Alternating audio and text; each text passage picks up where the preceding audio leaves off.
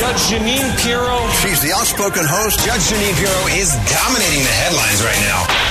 Tunnel to Towers Foundation presents the Judge Jeanine Pirro Show. Now, here's Judge Jeanine Pirro. Welcome, everyone, to the Judge Jeanine Tunnel to Towers Foundation show. I hope everyone is enjoying their day so far. It's a wonderful day here in New York City, but it's also kind of sad for me because it is the last Sunday before Labor Day, and it signals the end of summer. But I've got news for everybody. Summer isn't over until September 22nd. But that doesn't matter. You just get your head into a different place, and you kind of go from summer and the sun and the water and whatever you love about summer. And now we're kind of looking forward to the fall and the leaves changing in the winter, which I'm not looking forward to be honest with you. So I'm going to enjoy today from start to finish, and tomorrow, Labor Day. And so, as always, we're armed and ready to serve justice with all my great listeners here on the Red Apple Audio Network. Now, there's so much that happened this week in America. I got to tell you, I'm going to start with the president's speech, not the dark one, but the president's speech that he gave earlier in the week about making America safe. The president decided that it was time for him to say that he is not in favor of defunding the police. He is in favor of, the way he said it, funding the police. So, the only thing is, I wish he said that in the summer of 2020 when they were burning down buildings and businesses and streets and police precincts and people were dying. But, I guess he just decided, 70 days before the midterm, it was time to talk about making sure that America was safe. Mr. President, if you want to make America safe, the one thing you've got to do is you've got to change this cashless bail that allows criminals to literally come out of jail as soon as they're arrested, before the paperwork is done, before the police officer goes home. But no, the president now is all in for making sure we're protected from these violent criminals. And the amazing part of it is that the president said that, with respect to drug crimes, what he's going to do is he's going to increase the penalties for fentanyl. Well, first of all, I was stunned. It's the first time I've heard the word fentanyl come off the president's, come out of his mouth. Now, he says that he's going to increase penalties. Well, that's just great, but here's the problem. You can increase the penalties, but if you let the criminals out of jail before they even go to trial, you're never going to get a chance to penalize them, sentence them, and certainly no chance to increase the penalties. And then the president started talking about the fact that he wanted to make sure that there were more police in the United States, and he's hoping to put, I think it was 100,000 more cops on the streets in the next 5 years. Well, that's great, folks. I couldn't be happier. I mean, welcome to the party, Mr. President. It's because of your party that they defunded police all over, trashed them, demoralized them, and police are leaving in record numbers. But the idea of putting 100,000 police on the streets in 5 years is great, but he doesn't have any substance to it. It's just a thought. However, he's already gotten a bill passed where they're putting 87,000 new IRS agents at a cost of $80 billion to you, some of whom will be carrying guns. That's a done deal. They are at school right now figuring out how they're going to come out and check your tax returns. So the priority is IRS agents, and we know from the Obama administration that they weaponized that against conservatives. But at the same time, it's like wishful thinking and nice talk right before an election.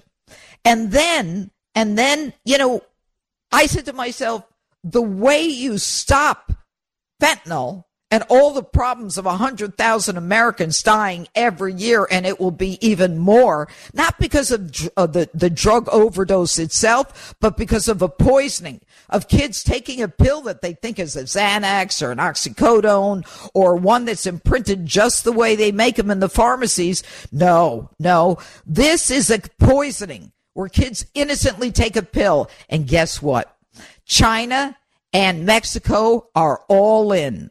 The precursor comes from China that's in an undeclared war to kill our kids because now they're making fentanyl in colored pills that look like candy, that look like Skittles, that look like anything your kid would be eating. And I'm telling you right now, whether you have kids or grandchildren, watch out on Halloween. You do not want your kids eating candy. Now, one of the things that the administration said this week, Karine Jean-Pierre, when Peter Doocy from Fox News says, they're just walking across the border and, we don't know who they are. And Karine Jean-Pierre actually says, and I think we've got this sound here, that no, they're not walking in. That's not what's going on. Hit that one. Somebody unvaccinated comes over on a plane. You say that's not okay. Somebody walks into Texas or Arizona unvaccinated, they're allowed to stay. Why? But that's not how it works. Like, we actually, no. I know that that's not what you guys want to happen, but that is what is happening. But it's not like somebody walks over and that's not how. Exactly what's happening. Thousands of people are walking in a day. Some of them turn themselves over. Some of them are caught. Tens of thousands a week are not. That is what is happening.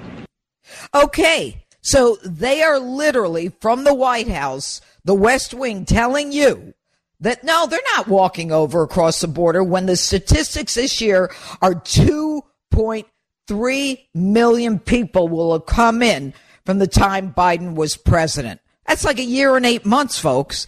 And then here's the best part of it. And by the way, let me tell you what that conversation, the genesis of it was. Djokovic, the tennis player, he can't come into the United States because he's unvaccinated, but we let them in at the southern border sick. We don't care who they are. We don't test them. We don't vaccinate them. We just let them into the country and fly them all over the place. But it's okay for them, but not a world-class professional tennis athlete. It's a sad commentary, but it gets better. Governor Greg Abbott from Texas, he decides that he's going to send people to Democrat-led cities because, after all, they're sanctuary cities, right? Sanctuary cities. They open their arms to illegals and to illegal immigrants. And if you commit a crime, they'll keep you there unless it's murder. Maybe they'll think about turning you in. So now Mayor Eric Adams is beside himself. He wants to send people to Texas to campaign against Greg Abbott. But you know what, Mayor Adams? I thought this was a sanctuary city. It's a city of 8 million people. You can't take a few thousand immigrants while the southern border is overrun. But the classic was just later this week when Chicago Mayor Lori Lightfoot, Abbott's sending in immigrants into her city. She says the Texas governor is a racist for sending immigrants into her city. He's a racist. The southern border is overwhelmed. The cities are overrun. Ranches have been destroyed. People are, inundated. The infrastructure is destroyed in some of these areas. And Chicago mayor is saying that the Texas governor is racist. Why not say that to Joe Biden? Why not ask Joe Biden, to help you out or to stop it? That's an idea. We've got another one then. And then we've got the mayor, Muriel Bowser from Washington, D.C. And what does she say? Muriel Bowser says, I want the National Guard. I want the National Guard. I have a few thousand people, illegal immigrants. I need help. And the federal government said, hey, babes, you're on your own. You're on your own. Well, then stop trashing the governor, who's simply making sure that the southern border at least gets some relief. And if they've had 2 million and the president of the United States, 2 million across the border, and the president of the United States is flying them all over, we can bust them. And what's the difference between a bus and the people on a bus that's loaded with illegal migrants and people on a bus at a typical Greyhound station? You know what the difference is? The people on the Greyhound bus, they look a little bit different, and I'm only talking about how they're dressed. People who are on the buses that are sent from Texas, they all have new clothes, new sneakers, they've got new backpacks, they've got telephones. I mean, the American people don't get this stuff. But that's what's going on. And there's a fight against the Republicans. But that's just the least of it, because later this week, at the end of the week, Biden doubled down on bashing Trump and MAGA in a speech that was ignored by a lot of the networks. And I got to tell you, the backdrop to that speech was frightening. It was a dark red with the military standing there, with Joe Biden trashing Donald Trump. Donald Trump is not running in the midterms. But Joe Biden has made the mistake of telling anyone who's a MAGA Republican, and 74 million people voted for Donald Trump. He's telling them, you are all pretty much disgusting, semi-fascist, and you are racist in everything that is bad about Republicans. The Trump threat to him is something that is overwhelming him. And what he's doing is he is dividing the nation. The man who said he was going to unify the nation, be the adult in the room, is doubling down on division. And that division is a sad commentary. They say that the Republican Party and everyone who voted is driven and intimidated and are a threat to this country is an outrage. You and I both know from history, this kind of derision and division does not have a happy ending. This is trying to gin up hate, trying to gin up a segregation. And, you know, the fact that the president of the United States is doubling down and saying it's not a political speech, it was a political speech. He says Republicans, all 73 million who voted for Donald Trump, embrace anger. They thrive on chaos. They live not in the light of truth, but in the shadow of lies. Together, we can choose a different path. It's one thing to trash another politician. It's a totally different thing to trash all the people who voted for that politician. And that is my opening statement here on the Judge Jeanine Tunnel to Towers Foundation show. And never forget, join the Tunnel to Towers Foundation on its mission to do good in honor of America's heroes. Donate $11 a month at t2t.org. That's T2T.org. This is the Judge Jeanine Show. This is the Judge Jeanine Show. Now, here's Judge Jeanine Pirro. Welcome back to the Judge Jeanine Tunnel to Towers Foundation show. Joining us now is a radio host, media personality, and stand-up comedian. His name is Jimmy Fala. Now, Jimmy, a lot of people have seen you on Fox. What they haven't seen is you're funny and you're smart, but you're even funnier on a roller coaster. So what I'm talking about to all my listeners is Jimmy and I went to Coney Island on the roller coaster. And then what did we do, Jimmy? The Cyclone, the Ferris wheel that doesn't feel like it's been serviced in 82 years. Wow. Yeah. I mean, if you're going to cheat death with anybody, you cheat death with the judge, because you'll at least have a fun time on the way out. That was let me tell you something. Jimmy and I did a segment for the 5 at Coney Island. We did it for Memorial Day. And Jimmy, here we are on Labor Day weekend. The summer went too fast. I hate it. I hate the fact that, you know, everybody's now looking forward to the leaves changing. I don't want the leaves to change. I like it green. I'm happy. But I guess we don't have any say in any of that. Do you have any connections? Well, I'll make a few phone calls. You know, I have met some people from other dimensions back in my cab driving days. There's probably a guy who knows a guy, Judge. Yeah, I'll get back to you on that one. Yeah, get one of those guys. So, all right. So I didn't know you were a cabbie. Yes. Listen, the way my radio show's going this week, I might be a cabbie again by next week. No, I'm kidding. All right. What lines did you cross? And by the way, folks, he was named full-time host of Fox Across America on Fox News Radio and the Fox Nation streaming app. And prior to that, he spent 3 years as head writer, on-air talent on the Fox Business Channel. And he's a New York City cab driver turned professional stand-up comic. And he's been on virtually every show on Fox. He was voted Outstanding Male Comedian of the Year in his 1-hour comedy special. That's available on Amazon Prime. So I'm going to give you something to laugh about, Jimmy. Late in the week, this past week, the president gave his Soul of the Nation speech. And I got to tell you, I just keep going back and looking at my phone at the backdrop. It looks like blood red with police behind him, and he's in the dark. He's literally in the dark. You know, what was that movie, Scent of a Woman with Al Pacino? I'm in the dark. Well, I mean, what'd you think of it? I think the White House press strategy, for real, is, well, you know, Joe's going to go out there and blurt out crazy things anyway. We might as well write some for him.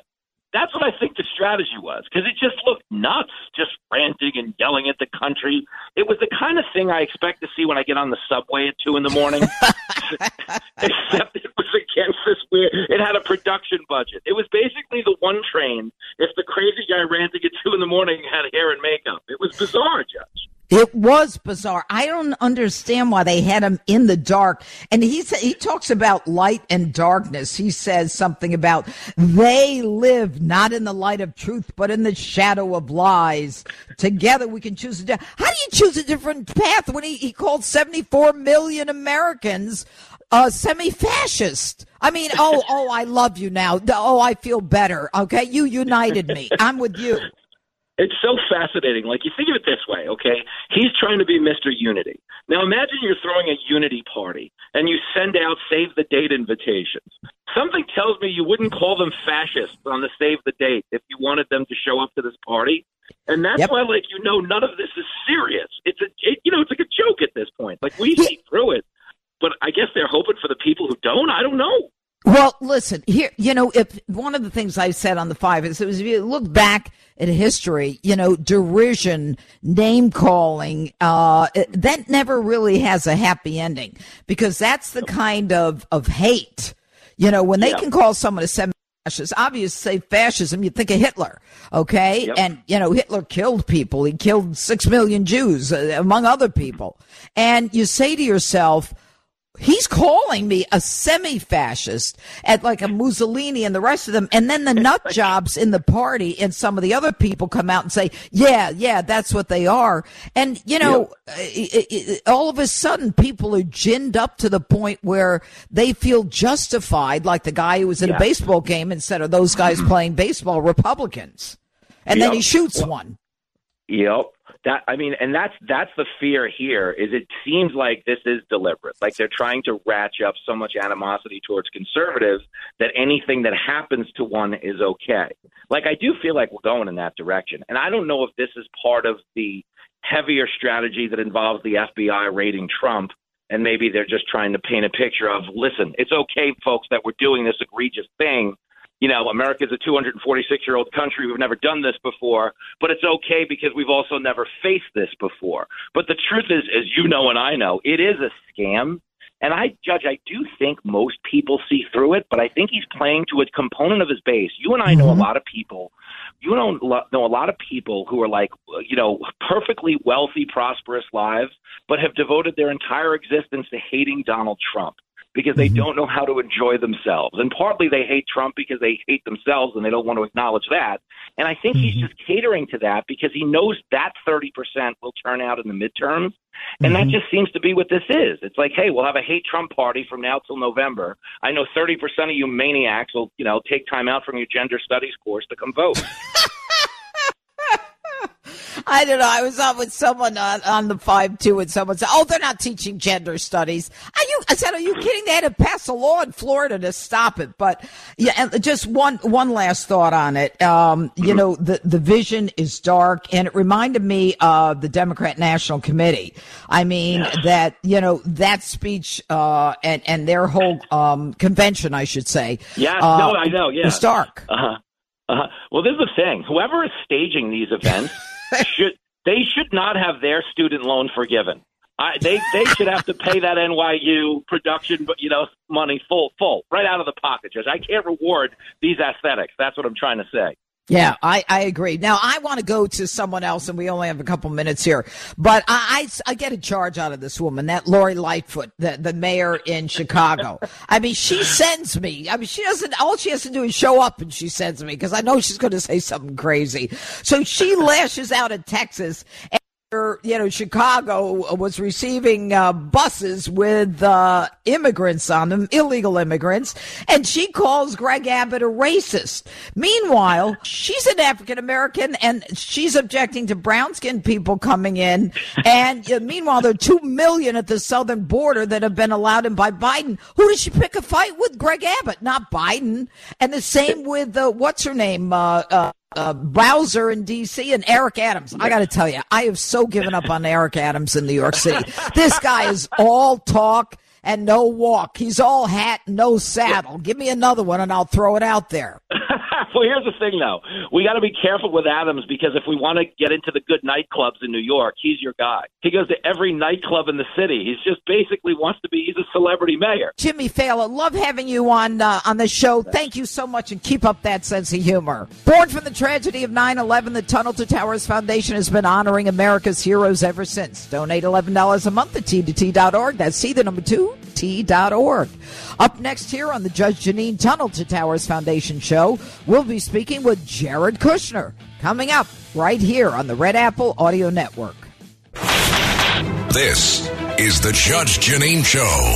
Now, here's Judge Jeanine Pirro. Welcome back to the Judge Jeanine Tunnel to Towers Foundation show. Joining us now is a very special guest, a former senior advisor to President Donald Trump. He has written a new book that is now #1 on the New York Times list, the Wall Street Journal list, and he was #1 on Amazon for a while as well. A lot of #1s. His new book is called Breaking History, a White House memoir. Please join me in welcoming Jared Kushner, former senior advisor to President Donald Trump, to the Judge Jeanine Tunnel to Towers Foundation show. Jared, first of all, congratulations to you. I am sure that the recognition that you are getting in terms of people who want to read your book certainly counters a lot of the negative stuff that the media tried to write, but you get to put truth to the lie. All right. Well, first of all, it's great to be with you, Judge Jeanine. And I've learned over time there's definitely gravity in the world and cream rises and what sinks. But I think that what happened is the American people saw that over 4 years, a lot of things got done. The media kept predicting that everything Trump would do would end in a disaster. They said if he was elected, we'd have World War III, and he ended up making, several peace deals. They said that the economy would be in a recession, and it was booming, and the wealth gap was shrinking. Energy prices were low, and wages were rising. And so I really tried to write a book that shows people what it was like to be inside the administration, next to President Trump, working on all of these things, and then how these things got done in a very complicated Washington that was trying to resist President Trump and a lot of his policies. Oh, yeah, it was almost immediate. But I have to tell you, the book, Jared Kushner, Breaking History, a White House memoir, is a fascinating book. And of course, Jared, the first thing I did was go to the pictures. I imagine a lot of people do. And I just want my listeners to know there are pictures in this. And, the one of the things that we'll talk about in a minute is Ivanka. But I really want to get into, you had mentioned some of the agreements and the accords that you had. You were the grandson of Holocaust survivors, and you worked on the Abraham Accords, and it was a phenomenal tribute to the effort that you made and the President Trump made. And now we have a president who is calling MAGA Republicans, 74 million people who voted for Donald Trump, semi-fascist. That has to kind of cut you in a very unique way. I'm kind of used to it at this point because they've been calling Trump and his supporters that ever since he really started running. So unfortunately, I'm a little numb to it. But that doesn't make it any more ridiculous than it is. And, working obviously on the Abraham Accords, it gave me the ability to meet people from both sides, and kind of like the division that our current president is stoking right now with his rhetoric.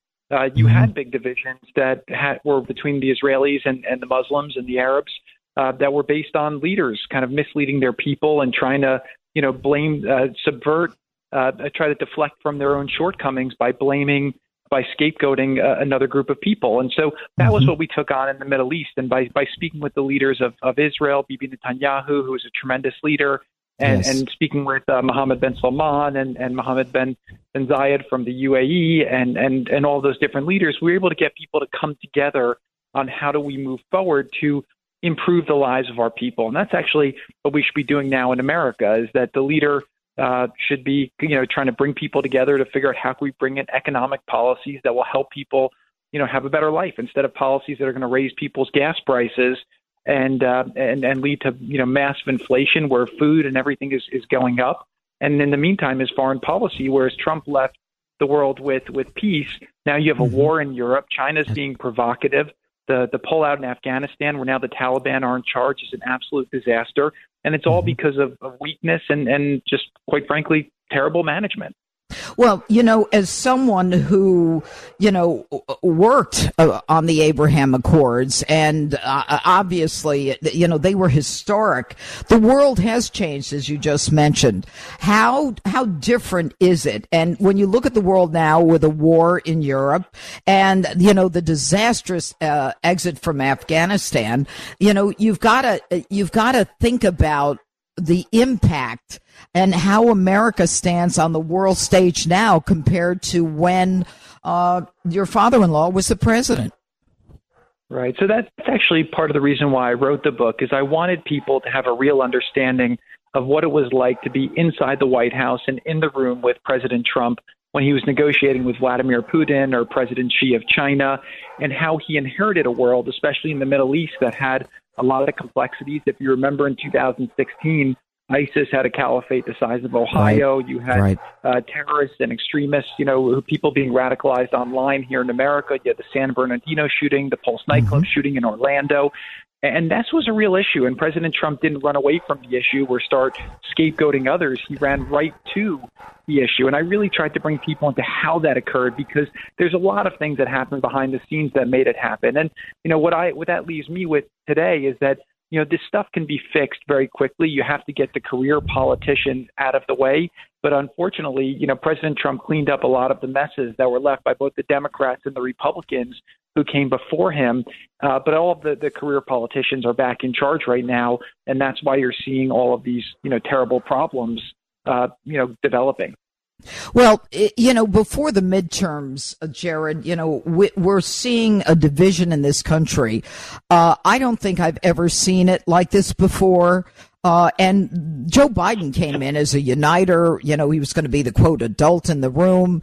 And America is more divided than ever domestically. And what is it going to take if a president is literally ginning up even more division by calling not just a political opponent, but the people who voted for someone who isn't even his opponent at this point? And we'll get to that issue in a minute. How do we heal? How does America's tired of this.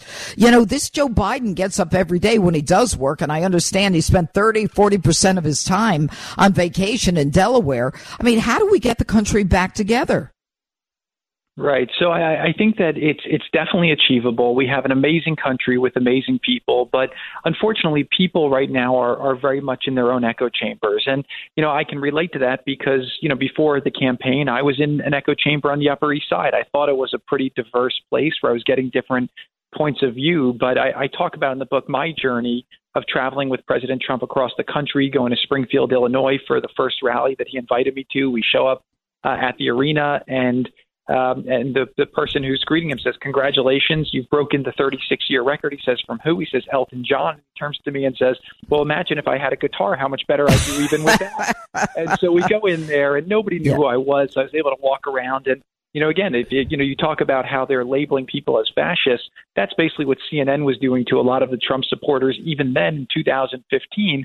And I walked around and I really got to meet people and listen to them and saw that they were just hardworking Americans who felt like the government wasn't representing them. And so, again, I hope by seeing this book, having spent 4 years in government and 1 year on the campaign trail with Donald Trump beforehand, people will get to see that there is a lot more nuance to the issue, and we have to do better at reaching out to people who disagree with us. And there were several instances of how Donald Trump was able to achieve incredible bipartisan accomplishments, and I write about that in the book, whether it was the USMCA trade deal, which had over 85 votes in the Senate, or the criminal justice reform, which had the same. And those were really breakthrough policies where he was able to bring people together. And I think that that's what we need in this country more of now. But it doesn't happen by demonizing. And I do think that the reason why they demonize him to the degree that they do is because he's an outsider. He's not a politician.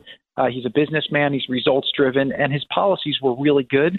And I think they saw him as an existential threat to their power.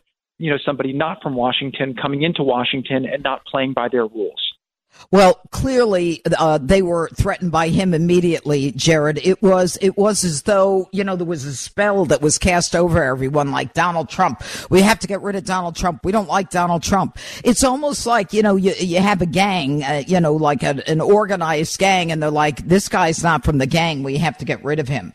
And in the end, I think that what we saw was a president who pulled back the veil and at the same time then decided, that he was going to clean up the swamp, and, he did to the extent that he could. But in terms of fentanyl, I just want to talk about this for a second. When President Trump was in office, he built that wall, and now they're estimating 2.3 million people have already come through from the time Joe Biden came into office. What do you think, and I know you can't get into Joe Biden's head, but what do you think is the genesis of this? What do they think? How many will be enough before they close the border? Or is it just going to be, a globalist landing spot, America? Yeah, so I write in the book about how the wall got built. It was probably one of the hardest challenges of the Trump administration because the opposition saw it as a symbol of Trump delivering on his promises and being able to protect America. And they didn't want him to do it at any measure. So it was a massive battle. There was the longest government shutdown in history about it, and several people failed. For the first 2 years, Steve Bannon and John Kelly had the job to do it. Neither of them got it done. So President Trump, I write about how he called me in to do it and how by the end he got a lot of the wall built. Because it was so successful, the migratory patterns started changing, and he commissioned even more wall, which when Joe Biden came in, and by the way, when President Trump left, border crossings were at a historic low, meaning that he solved a lot of the problem. Joe Biden came in the first day. They undid everything that Trump did. And I don't know if they did it because they believed in the policies or they just reflexively thought that anything Trump did was bad, but it's led to an absolute humanitarian catastrophe. And again, my politics were much more centrist before I got involved with the campaign, and I still think they are. I think they're based on common sense, but the notion of a wall to protect your sovereignty is something that's common sense.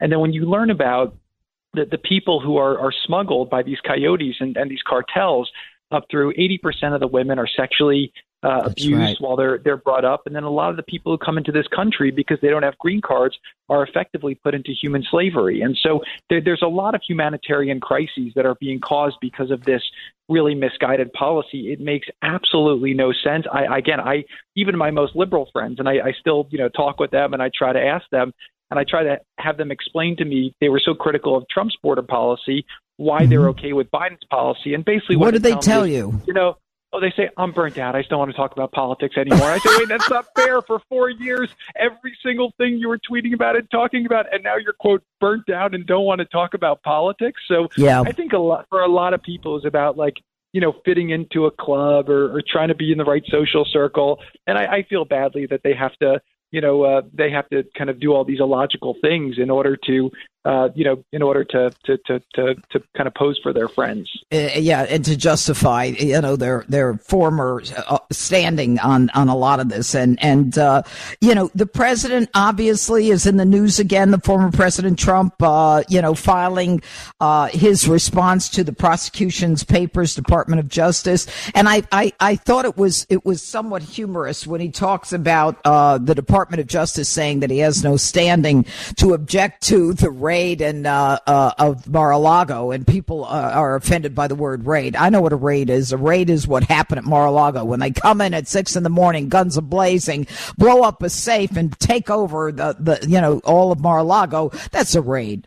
But the idea that the government is saying you don't have standing, former President Trump, to object to this, the classic standing is if things are taken from you or they come into your house under the Fourth Amendment and seize things, that you have standing. And it's almost as though they're interested in making sure that they destroy this president no matter what the cost, and the Constitution be damned, and let's just damn the torpedoes and go after him. I mean, they're not letting this go, Jared. How does he feel about that, and will he run again?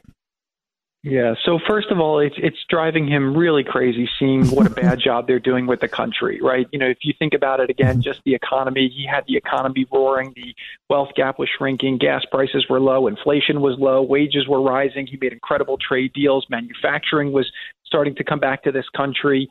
And again, we had a peaceful world, and he's watching how in just a year and a half, inflation's off the charts, gas prices have gone up nearly double, and you have, you know, wars all over the place. And so first of all, it's really bothering him seeing that. And again, if you go through my book, Breaking History, I write about all the policies, how he got these things done. And if he wasn't a competent president who didn't achieve great results, and again, he did them in an unconventional way, and I explained to people in the book how he did that, then, you know, it's a different argument. But I do think they see him as a threat, right? He leaves Washington, he packs his boxes, or somebody packs his boxes for him, and he leaves.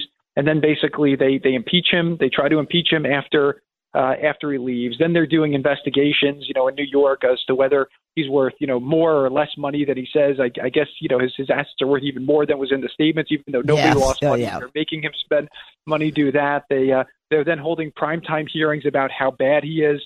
All the, you know, then they're raiding his house over paperwork.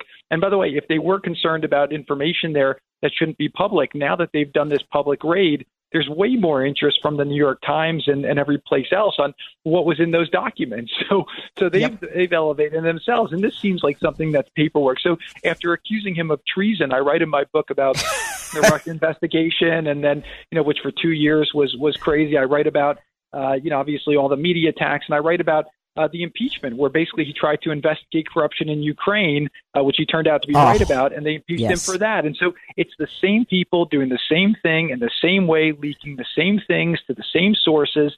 And I think you just see it over and over again. And so, you know, look, it's almost like he's like this ex-girlfriend that these guys can't quit. They can't get past. They keep wanting him to be in the news, and they keep, you know, it's almost like, you know, he left Washington and they don't want him to leave. And so, but again, I think it's because they see that when a businessman comes to Washington, somebody who's not beholden to anybody and who does things in an unconventional way, that's a threat to the career politicians. Well, and that's really what we've seen. There's no question. And finally, you talk about in your book, Breaking History, you talk about Ivanka as your rock. I mean, clearly, she is a brilliant woman. She is stunning. Your children are beautiful, Theodore, Joseph, and Arabella. She was able to do it all in an incredibly fast-paced, crazy, stressful environment. Talk about her for a second. Yeah, so she's an amazing person and somebody who did a lot of good. She had a great business, and we had obviously a great life in New York before her father ran for president. And when her father won, she gave up her business to go and focus on the mission. She did a lot of amazing work to help Americans get an opportunity for better jobs through reskilling programs. She was working overseas to get countries that had laws that would prohibit women from owning properties or having jobs to change that, and she was successful in many instances. She helped her father get tax reform passed. She did a lot of incredible things, all while being an incredible mother to our children and a really strong wife for me. Well, the book is an excellent book, everyone. Jared Kushner, Breaking History, a number one on a lot of lists, and it is very interesting to read the book, folks, because Jared Kushner literally puts you right next to the president and a lot of the things that went on, and you do it in such a rational, sensible way. Jared, you have a wonderful way about you. So we thank you for being on the show today, and much continued luck and regards to everyone at home. Jared Kushner, Breaking History. Thank you so much for being with us. Thank you so much, Jeanine. Great to be with you. Take care. Bye-bye. Take care. I am proudly supporting the Tunnel to Towers 5K Walk Run New York City again this year, which is on Sunday, September 25th, and we need your help. Help us remember those lost on 9/11 as we retrace FDNY firefighter Stephen Siller's final footsteps together. I'm going to be out there at the event and would really appreciate you donating to my team. It's really simple to support the Tunnel to Towers Foundation Jeanine Pirro team. Here's how you do it. Go to WABCRadio.com/walk and click on my photo to donate to my team. I'm trying to beat my numbers from last year. That's WABCRadio.com/walk. Thank you for your support as together we help America's heroes. One of the largest walks in New York City for a great cause. WABCRadio.com/walk. Up here next on the Judge Jeanine Tunnel to Towers Foundation show, I will gavel out with my closing argument. It's all coming up here on the Red Apple Audio Network. Jeanine Show. With crime running rampant in New York, you need to keep yourself and your family safe. Obtaining your concealed carry firearm licenses can be difficult and time-consuming. That's where MyFirstPistol.com comes in. They'll help you secure your concealed carry license. If you're looking for a pistol, premise, rifle, or shotgun license, call 347-559-7052. 347-559-7052. You must have a valid firearm license issued by the NYPD to purchase, possess, or shoot a handgun or pistol in NYC. This is the Judge Jeanine Show. Now, here's Judge Jeanine Pirro. Welcome back to the Judge Jeanine Tunnel to Towers Foundation show. This is America. It's Labor Day weekend. People are coming together, going to barbecues. It's also a time for us to focus on family and the people that we care about. America is the greatest country on earth. I love this country. I am blessed to have been born here. I am blessed to have had a father and grandfather who both fought in World War II, both veterans. I love this country, and I hate what's happening to it. I hate the fact that politics is so destructive. When Joe Biden gave his speech at the end of the week, that setting was so disturbing. It's in the back of my mind. I don't understand why he was projecting this gloomy blackness, dark and murkiness, when this is such a great country that is all about light and transparency and freedom. I'm even more disturbed by the setting and the blood red background and the military standing there and the darkness around the president than I am about what he said. And what he said was very disturbing. Calling half of the country who voted for his opponent in the last election semi-fascist. This is unheard of, folks. This is unheard of in American history. Sure, politicians call each other names all the time. But when you deride and divide Americans, 74 million of them, you are ginning up hate. Hate is hate. Hate leads to violence. Violence leads to retaliation. And that leads to community unrest and worse. We have seen it over and over again in history. I don't like what I saw this week. And you should be very uncomfortable with it as well. We're better than that. Come out and talk about, you want to talk about education and parents and gas and energy and climate change, whatever you want to talk about, abortion, talk about it. Don't create this division that anyone who doesn't agree with you is an unworthy American and an unworthy human being. That's what it all came down to, folks. Sad, sad commentary on a president who swore to bring us together and has done everything but. We're out of time, folks. I want to make sure that you join us right back here next week. Same time, same place for the Judge Jeanine Tunnel to Towers Foundation show. Have a great day, everyone. Enjoy today and tomorrow if you have Labor Day off. And if you have to work like I done for many years, then enjoy the fact that you have a job. God bless. Take care.